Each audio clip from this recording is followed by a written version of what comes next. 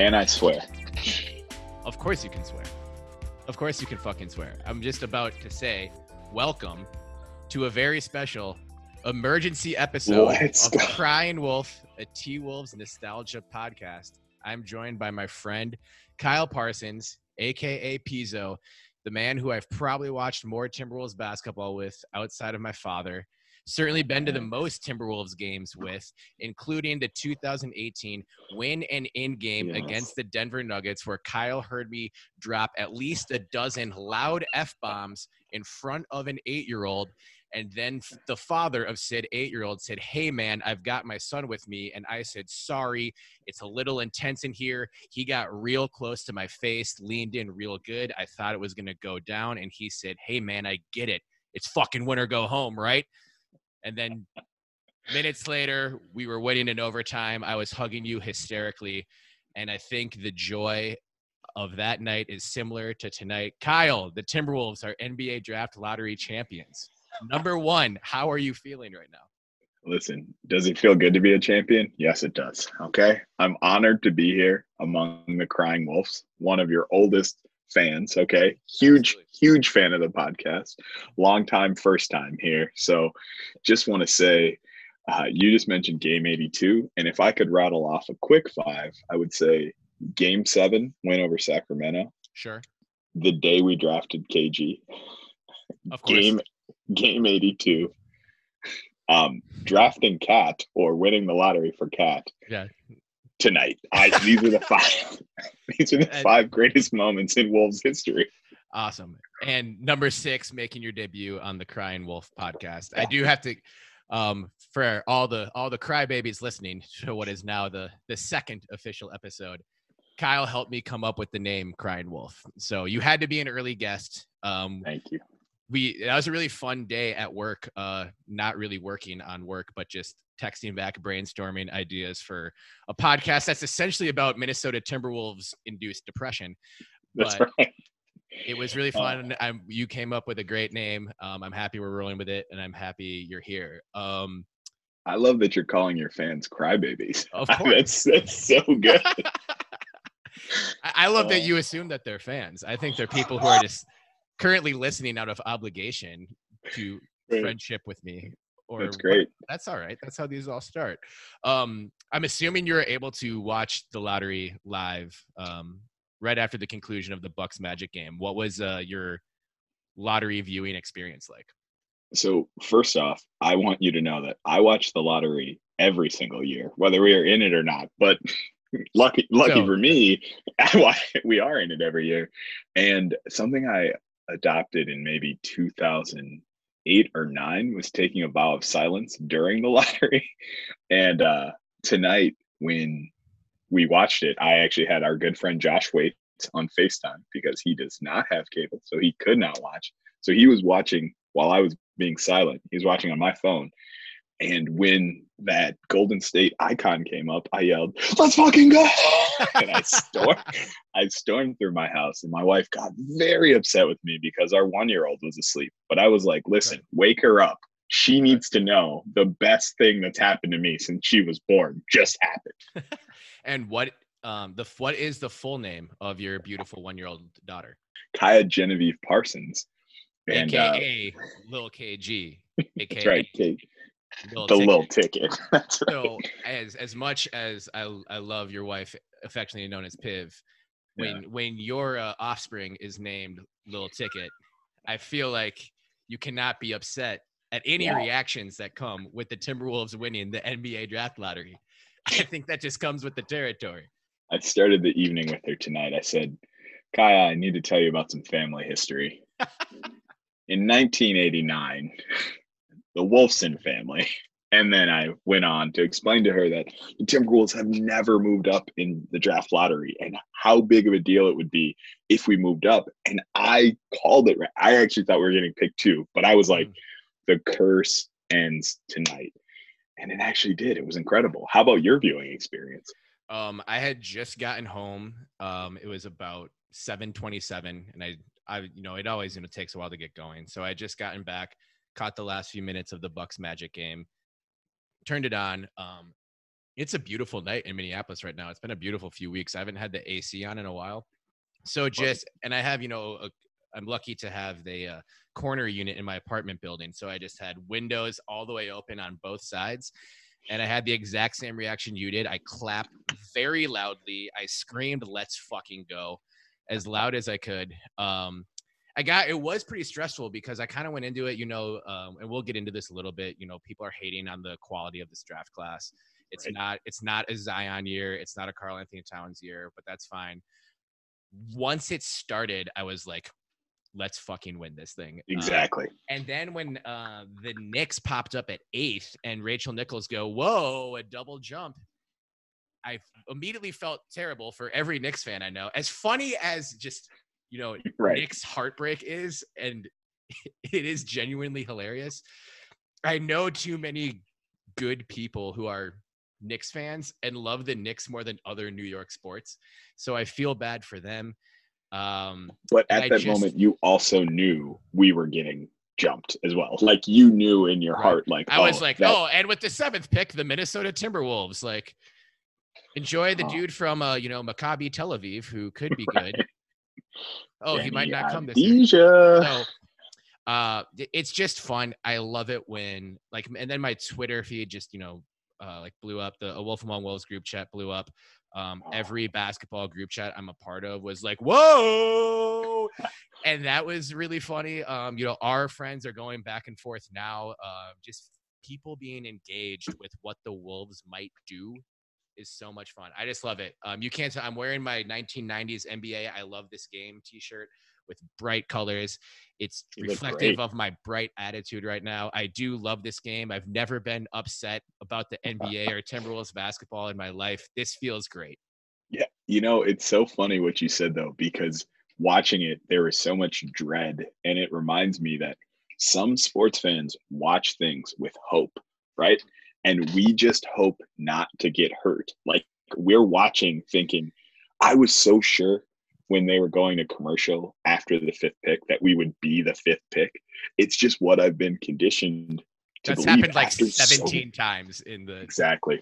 Yeah. It felt like it was coming tonight, but there are so many great things around. Like, when D'Angelo was on TV, I was like, oh yeah, something good actually happened this year. Right. I am a huge fan of the D'Lo trade. I know not everybody agrees, but people are automatically shitting on this and saying, oh, of course the Wolves win in a year where nobody wants a number 1 pick. And I'm like, no.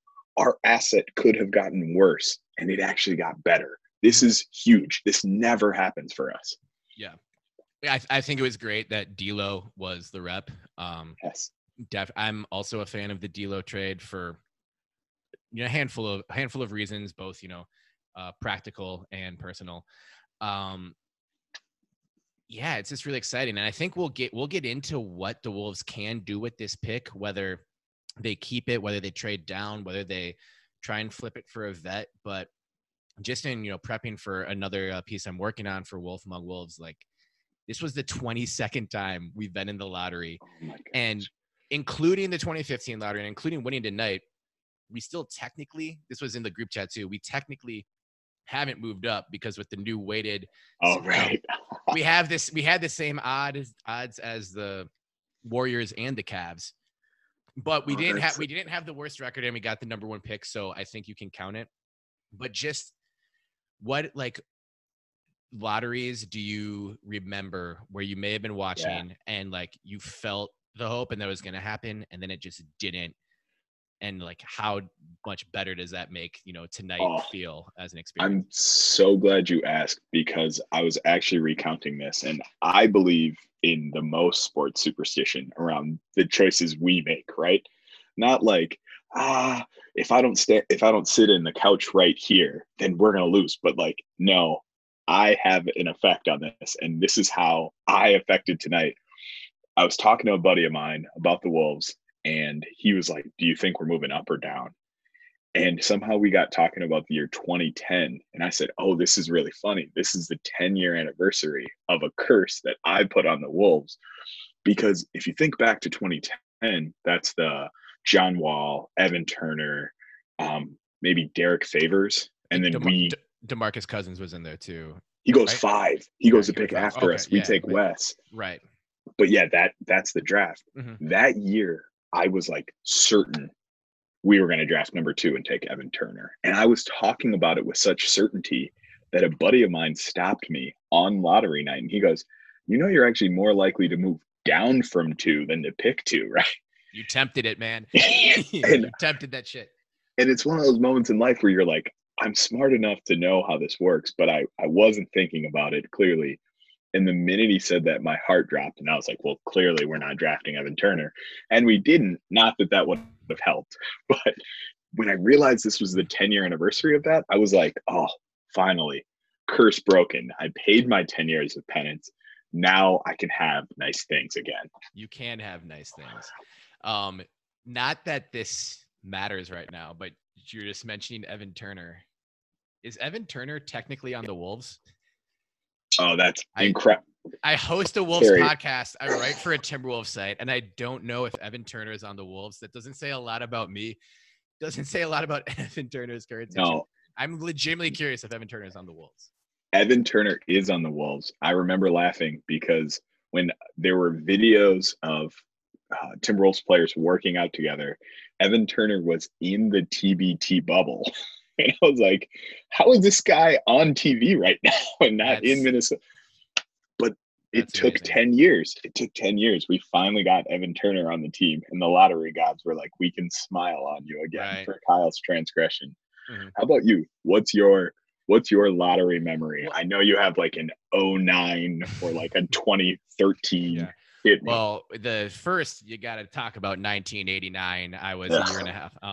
I don't have memories of that lottery. The one that sticks out the most to me, and this is a bit of a unique situation, and the Timberwolves weren't that bad, but in 2007, we're a few years removed from the Western Conference Finals run. KG was still on the team. I was a freshman at Oregon State University in a room with a bunch of Trailblazers fans and Sonics fans. And I was making this rant that the Timberwolves never get to move up in the lottery.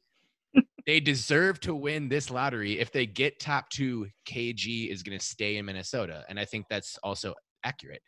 So all I wanted was, I wanted was Odin or Durant, which is a lot to ask for, but I just wanted to move up. Yeah. We get announced at 7, which was where we were slotted. I threw my keys and I was like close to the wall. So like I hit this like old ass radiator and put a dent in it and made a super loud noise. And this is spring. So people know me well enough at this point, but the dudes who just sort of like wandered in like, oh, NBA draft lottery, like cool. And there's like, holy shit, why is this guy so mad that the Timberwolves are picking 7th? Like, and then they announced Seattle, like it's go to the top 3. Seattle gets number 2, which means Portland gets number 1. So while I'm coming to grips with like the imminent certainty that KG, my childhood hero, is going to leave, everyone around me gets the best basketball news they've had in like 6 or 7 years. And I was so fucking mad. I literally just stormed out of the room, was not a good sport at all about it to talk shit. I now feel bad that Greg Oden's career was filled with so much injury because some of my best friends from that day who I'm still in touch with still will like jokingly accuse me of willing that to happen to Greg Oden because I was jealous of their happiness, which is not the case. I'm not ranking or anything right now. Everything affects everything, and you know that, Terry. I do know that. But yeah, so that was just like, and obviously getting number 2 in that lottery would be better than even winning the 15 lottery or winning the lottery tonight. That we, 99.999%, but still, like there was so many lotteries like that where just the end of it was just dire anger and sadness. Well, because you end up with Corey Brewer and his winning smile. And how many draft picks are we going to be taught about their smile? Oh man, that was a rough run. Can I go back to 2010 for another funny reason though? Yes, absolutely. Genuinely, I used to joke. So 2010 is the year I graduated from Marquette, Golden Eagles. Go ahead, get your wings up. Get your wings up, baby.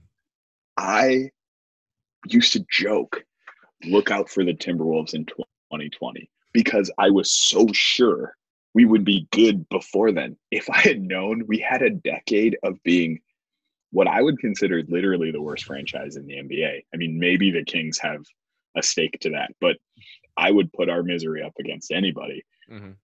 I could not have realized how bad things were going to get. And at that point, your best player is Al Jefferson, maybe?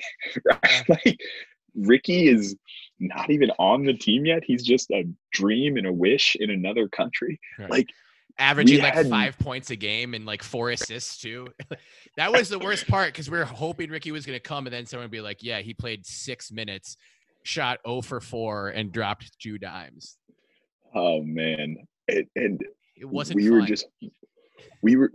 we had so much hope then. And now, like you said it, one of the most fun things in sports is when your team is buzzing for the right reasons. And because we don't get a lot of winners around here, it's just nice when the Timberwolves, like, we are the team that gets cut. They take 13 teams from the West and we are team 14. It's just so fun to have. People were texting me congratulations tonight. And I'm like, nothing. My phone hasn't stopped buzzing, and like, I've accomplished nothing. Yeah, like, exactly. Like, my aunt, who I haven't talked to since the beginning of the pandemic, was like, what are the Wolves going to do with this? My mom, shout out Crease and him. My mom texted me and said, lottery, huh? I was like, what a I can hear the exact tone and volume of your mom saying that. That's fantastic. It was wonderful. Everybody's excited, Terry. So now, what do you want to see the Wolves do with this pick? That's because I have no idea. We both have no idea. And sort of what I'm working on right now, the written piece that will probably not get finished tonight, but maybe let's hope. We're recording this, just an hour-ish after all the good news dropped. And really the sort of synopsis of that is, don't tell me this draft class is weak. Yeah. Because one, I've already heard that, so I don't care. You're not giving me anything new. Also, while I understand it's not a Zion year, the likelihood of a blue chip prospect like Zion or Ja Morant, or, you can go back to 2015, we won at Karl Anthony Towns, very unlikely to happen. But one of my biggest pet peeves in sports is where we say these matter of fact sentences like, this draft class sucks, when none of these guys have played a game. This was, kind of like the 2013 draft where, Giannis goes 15, is the MVP. Not that everyone in that draft was a winner, but there's also CJ McCollum. Kentavious Caldwell-Pope is, just immediately comes to mind because that's a guy I wanted the Timberwolves to get in that draft, who's been a role player on, good teams. And there's just, it just sort of has the feel of a draft where a future MVP candidate is going to get drafted in the second round. And having draft capital is always essential and helpful. It's never a bad thing to have the number 1 pick, whether you use it for a trade or not. So I don't know what I want. What I'm very excited about is I don't know what I want. So it's not like I'm all in on Anthony Edwards and then they're going to draft LaMelo Ball and I'm going to be fucking furious like a Jets fan during any one of the NFL drafts of the 1990s. Like, I'm just going to be, it's really just, all right, Rosas has the most valuable chip in the draft and we're going to see what he does with it. And that's just exciting. Yep. And there's 2 parts I love there. One, I'm all in on Rosas. You know that? Like, yep. So I think that's the general feeling in Wolves land, right? Like, we crybabies are here for Rosas, and I trust the process. Exactly. I was hoping you'd get there. I really think that his response he was like, a lot of people compare this draft to 2013, but the MVP got picked there. We got to go to work. I'm like, exactly. Let's scout and let's pick the best player. And doesn't hurt that we have pick 17 as well. That's capital. Pick 33 in the second round. That's valuable. I want to see if he can do anything to move into the draft next year. But I also just, like, I want this team to be more exciting. I want us to have more NBA caliber players. I like that he works around the edges and finds these fringe pieces. But here's a chance he doesn't have to do that.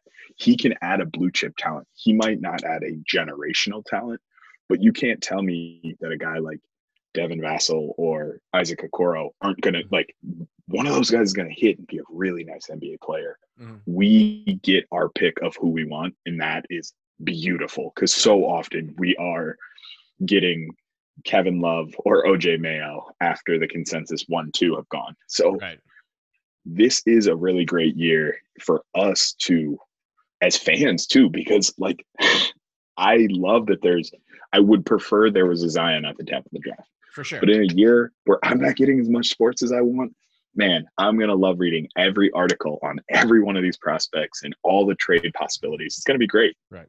And this draft class it is weird because of the circumstances. We didn't get a March Madness. We didn't get a full college basketball season. It is at the middle of a pandemic. It would have been a weird sort of mysterious draft class anyway, but something you said in our best friend group chat when you keep saying best friend, and I want to say a group of guys that I know. A group of guys, yeah, your best friends and also me. I think this was either opening day of the Twins or close to it, where you said something along the lines of, listen, there's a lot of asterisk talk on sports this year, where if the Twins or the Vikings win a championship, it's not going to count. Let's just all agree we're going to have none of that shit. None of it.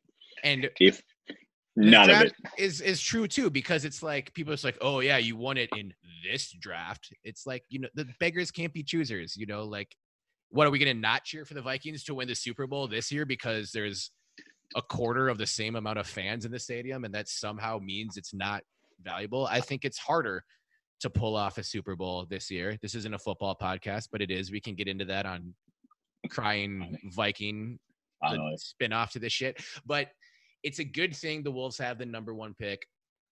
There is going to be top shelf talent somewhere in this draft. Having the shot at launching the first missile is always a good thing. And we trust Rosas, and it's going to be exciting. It's going to be exciting, next, I don't know when is the draft in October? For sure. I believe I'm just taking a shot. It's like October 15th. It's something like that, but they just talked about it moving.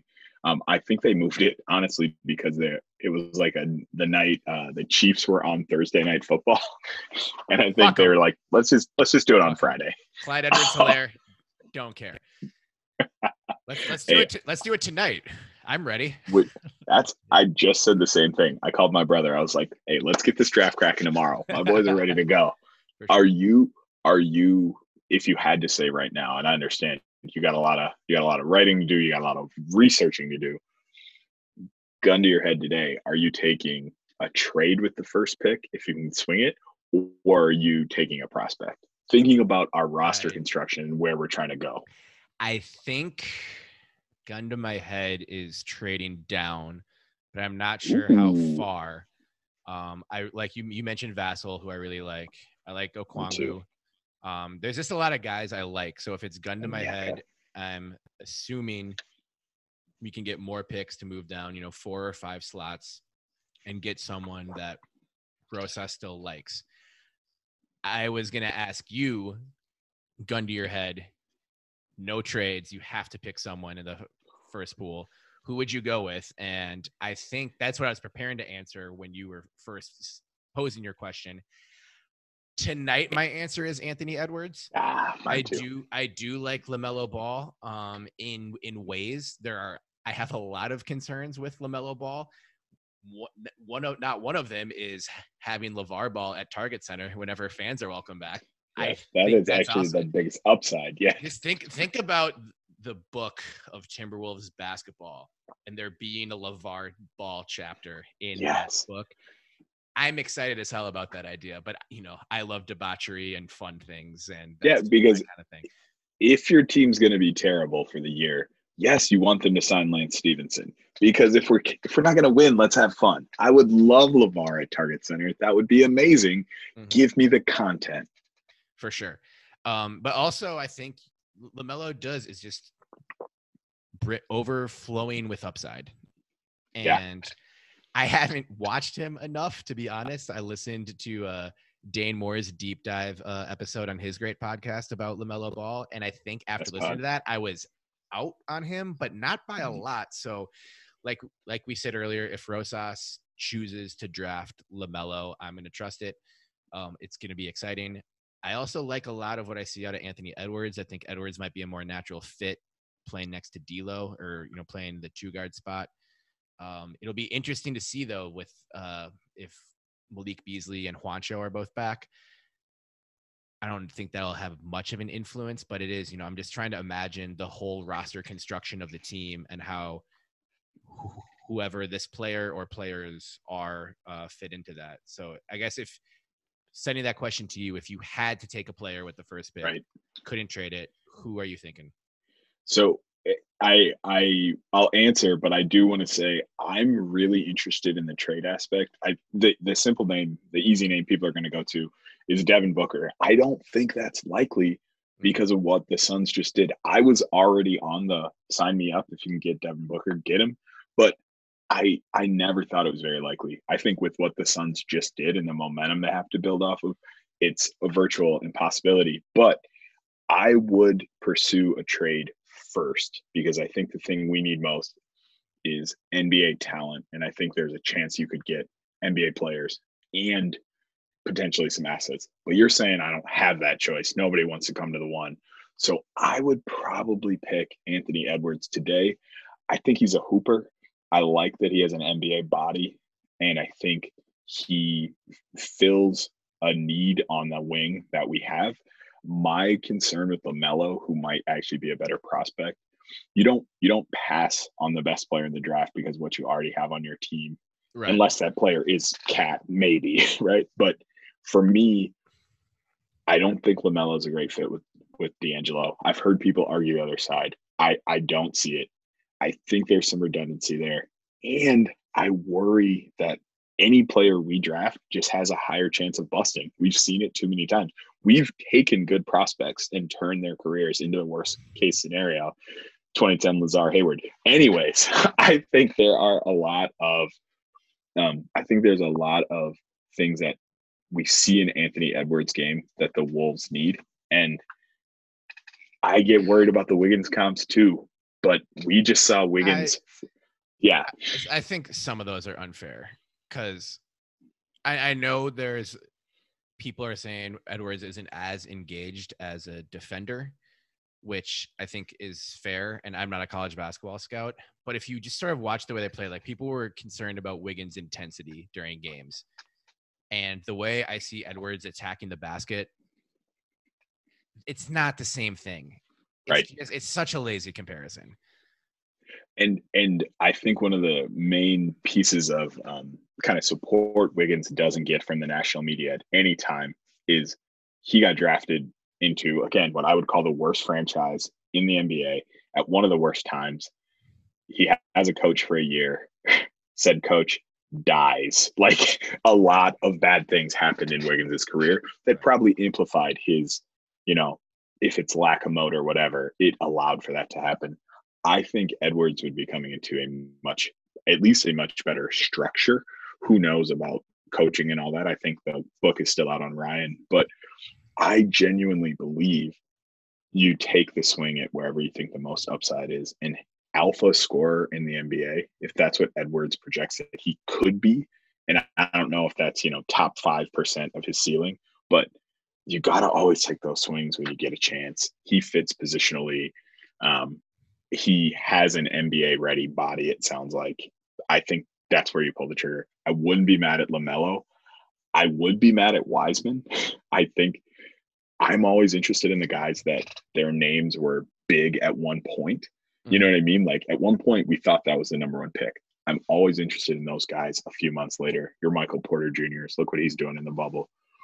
But when we trade back, I get interested in, I don't know enough about Killian Hayes. I get interested in some of those names that come up. Okoro is a guy I love. I love Vassell. And talk to me about Obi Toppin. You know what? I don't know. Yeah. I'm here for all of it, Jerry. He was my guy originally. Yes. And I've seen Toppin run the floor and just finish with some explosive dunks. Like a deer. A lot of offensive firepower.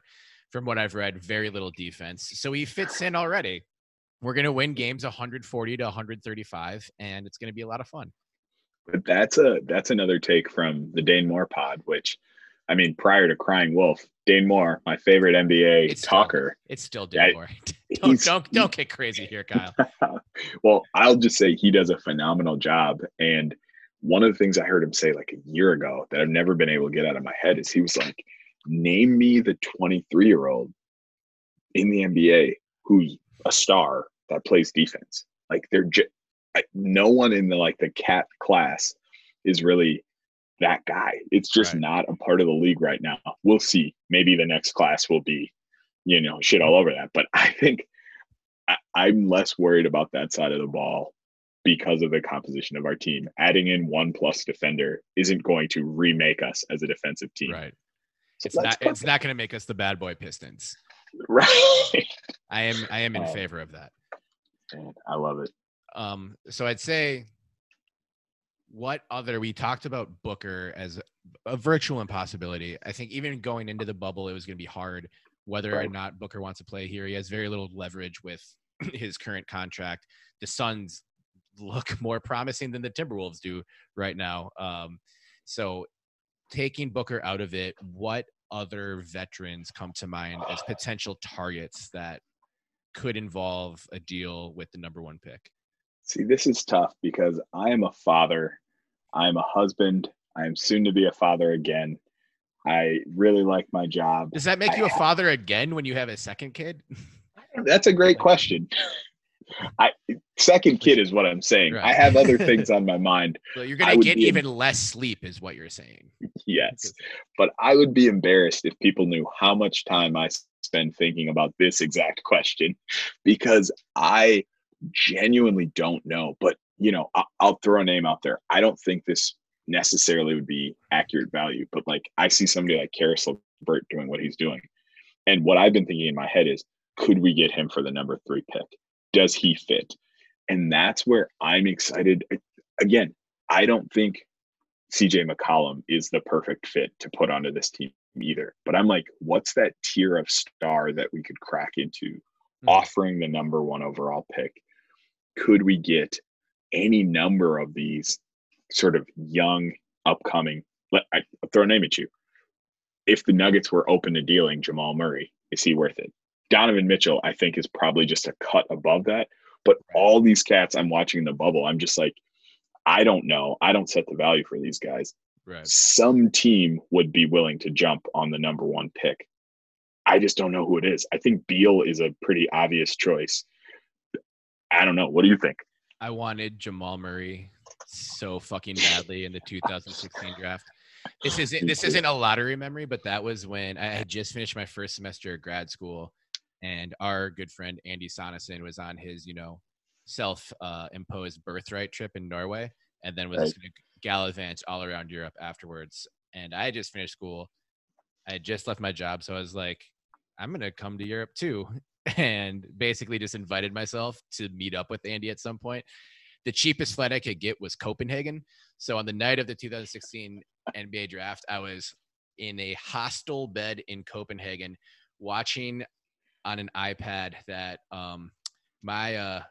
my friend / enemy and your enemy / friend JP Bertram had set up in front of on FaceTime. He'd set up his iPad in front of his TV, and I watched the draft that way.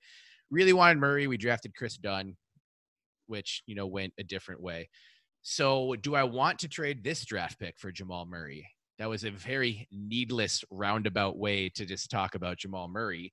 But that's how my mind works when I'm excited. I think I would do it. We're trying to figure out what type of value or how talented of a player we need to get to the next level. Right. And I think the number 1, it's hard to do that with the number 1 pick in the draft because you don't think of Murray as that type of talent, but he could be exactly what this team needs. And that's what you're trying to find with draft picks. I think I'd prefer Murray to trading down and Vassell and whatever other pick we might get, because Murray still has a bright future. Did he and Towns overlap at Kentucky? No, because that's that next year. Yeah, that's that next year. Pick, yes, exactly. Right? Okay. It's funny. I just had this exact thought. I don't know, because I think anybody listening to this is going to say They're not trading Murray. Like, Right. I get that. We don't know who those guys are that would be available. Mm-hmm. What I'm curious about this, I think I don't want to immediately turn people off, but what pick did Cleveland get? This year? Yeah, in They the got lottery tonight. 5. Okay, so I don't think I want to move from 1 to 5, but would you go from 1 to 5 for their pick this year? Obviously, 1 to 5, throw in a Colin Sexton or Darius Garland and see if you could get a top 5 protected pick next year or a top 3 protected pick next year. Like, I think there's just so much that could happen. And if they said we'll give you Darius Garland and 5 for 1, well, I would pass.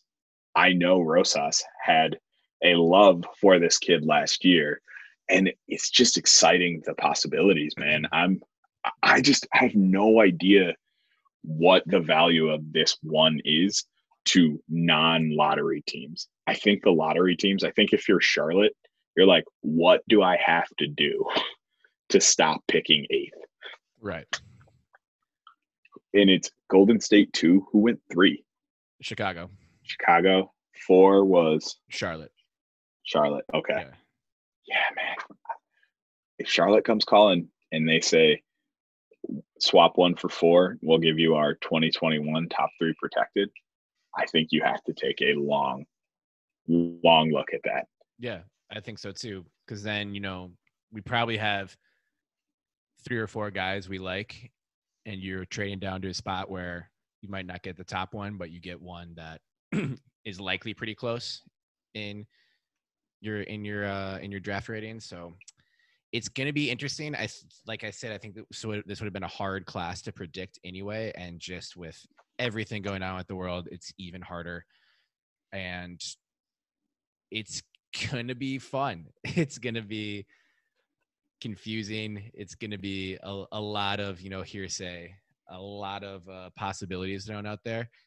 So whether it might not be the best lottery to win to guarantee you a game-changing player, certainly a great content generator and a conversation starter. And, we're still, quarantined to some extent, and we need the distraction. We need the entertainment. We need the love. We need the positive Wolves vibes in our life. And I think this was a big win tonight. And the only thing I need you to know that anybody should take away from tonight or any of the upcoming draft prep is Saddiq Bey at the 17 or I walk. Okay. That's trade the 1, trade the 33, trade them all. Before I was going to let you go, I was going to ask about the 17 and the 33. So Saddiq Bey at the 17, give me a couple minutes elaborating on Saddiq Bey. I love a Villanova player. Okay. Watching these cats every year in the Big East, they just are a role player factory. If you could get a Josh Hart right now, a Jalen Brunson, a Mikal Bridges, once upon a time, your boy Dante Cunningham, like they create solid NBA players with high more of floors. a Mike Nardi guy, but he didn't quite work out. But won me a bracket or two back in the day. I love Kyle Lowry and all Black Kyles for that matter. Okay, because those guys, they come out of Nova, they're ready for the NBA. Saddiq Bey only played 2 years there, but he has a great shot. I think what we saw out of Eric Paschall last year, I think Saddiq Bey is a better prospect at that same kind of age. And I think Paschall was, well, depending on your view of him for Golden State last year, a player who would be valuable on the Wolves. So I'm all in on Saddiq Bey at the 17. I also like a lot of these guys who could fall. That's the thing. I think somebody we might see as the 8th overall prospect might go 21st because this feels like a super flat draft. It feels like anybody in that late lottery range could be, worth the 10 or the 20 in this. So Saddiq is my boy. I'm all in. Bey is my Bey. I want him. At the 33, who's the cat? Is it Azubuike out of Kansas? Arinze Azubuike, yeah. You know what? Go ahead and throw him on my bench. Okay. Give me just an absolute throwback center who doesn't have a place on this team. Go ahead and give me one of those. He plays bully ball down low, man. I actually really like Azubuike. I've texted our Kansas fan friends, Joseph Jaffe, also my friend Joey Delisio, big Kansas fan, also the biggest Knicks fan I know. I texted him right when the lottery ended, saying sorry, bro. Yeah, I like that. I like Azubuike from Kansas with the 33 pick. I think Devon Dotson from Kansas might be in play. Yeah. Cassius out of Michigan State. Cassius. I was going to mention Cassius just because he's undersized, but dude he's a smart player. He's a winner. There are going to be names at the 33 spot that we're going to recognize and be excited about. Trey Jones. I don't know how good of a pro player he's going to be, but a lot of people in Wolves land will be excited to see his name pop up around there. There's going to be players at that spot, and it's going to be interesting. I think so too, and I think it's worth noting that 17 pick could be even more in play for a trade. And the name I really liked that somebody threw out there, we were thinking it'd probably be like the 15th pick, but a couple spots, like an Aaron Gordon type. And I know there's a lot of chatter about why Gordon isn't the fit for the Wolves, but I'm just talking about somebody in sort of that second draft, somebody you come and you get who didn't pan out on their first team. That's exactly the kind of player I expect Rosas to be taking shots on again and again, as long as he is our GM here. So I'm very interested to see where we go with, because there's almost no chance we sign 3 rookies with his penchant for finding players on the fringes. We're going to have 3 rookies on the team. 2 of them are not coming in the first round, with another one at the very beginning of the second round. It's just not going to happen. Right. Since you're a Big East guy, I did my first big board research today. Ooh, let's go. Admittedly, what can you tell me about DePaul, big man Paul Reed? Paul Reed. So, first off, DePaul is like they're the Timberwolves of the NCAA. Enough Good. said. Sign him up. He'll. Paul Reed, I would call him a defense first guy. I think DePaul prospects are tough for me in that they are on such bad teams that they often pick up a lot of bad habits, and I think they get to showcase a lot of things. So there's like nothing Paul Reed couldn't do, like in terms of their scheme, right? He was all over the place. So he was really involved. He's also your classic, I would say, doing too much, but he can do almost anything you want on a basketball court. I would not be mad at him in the second round. Right. But I mean, a few months ago, he was being talked about as like a late lottery pick. And I was like, that guy? Yeah. Like, what? I think that's cool significantly. Right. He got hurt at the end of the year too, but he's a nice player. On Kevin O'Connor's big board, he's 33 exactly. So I started reading about him a bit, and just like you said, like one good defensive player, especially, a second round rookie, is not going to fix things. But I'm just thinking about, the culture of the team, adding defensive first players who can contribute at some point. So I did a little bit of reading about him, and like I'll have my eyes on his name if we keep that pick and draft night rolls around and he's still on the board. But let me go back to this. Like, I would rather have in my estimation, a Villanova player has played defense at a super high level as a part of a team concept. And if he doesn't, he's off the court. A Paul Reed, who was by far the best player on DePaul, is asked to do too much and is trying to do too much. I don't know if he's a great defender or if he's a great athlete for the collegiate game. Right. Who is rangy and kind of has to be the guy. So I worry about prospects like that fitting into our team where we don't have any defensive identity. I mean, I also said I love Isaac Okoro, so throw it all out. But I think we need a vet who is defensive minded to teach a young, raw defensives. Like that's what I'm hoping we do. So not just Wancho and more Wancho. Right. And we do love Wancho. This is a Wancho positive podcast. Pro Wancho. For sure. All right, man. Well, we are a little bit past 10. We said we were going to wrap it up. Anything else before we go on this joyous occasion, Pizzo? I love that you're doing a pod. I think you're the right man for it. I can't wait to listen to more. And Anybody who doesn't like the Timberwolves and anybody who doesn't chew Big Red, fuck you. If you don't like the Timberwolves and you don't chew Big Red, then fuck you. Couldn't have said it better myself. We'll end it on that. Crybabies, we are the NBA Draft Lottery champions. Go celebrate. We're the NBA Draft Lottery champions. These events don't happen every day. You earned it. You deserve to be here. A lot of blood, sweat, and tears. Tears, especially in this pod, were spent trying to get to this point. So enjoy it. We are the toast of the league. Maybe not anymore, depending on how good that Blazers-Lakers game is. I am not paying attention to it right now. I'll get right back to it. But a really fun night in the spotlight, and there'll be loads more draft content to come. Pizzo, thanks for making your debut on Crying Wolf. Thank you again for helping me come up with the name Crying Wolf, and have a great night. Go Timberwolves. Absolutely.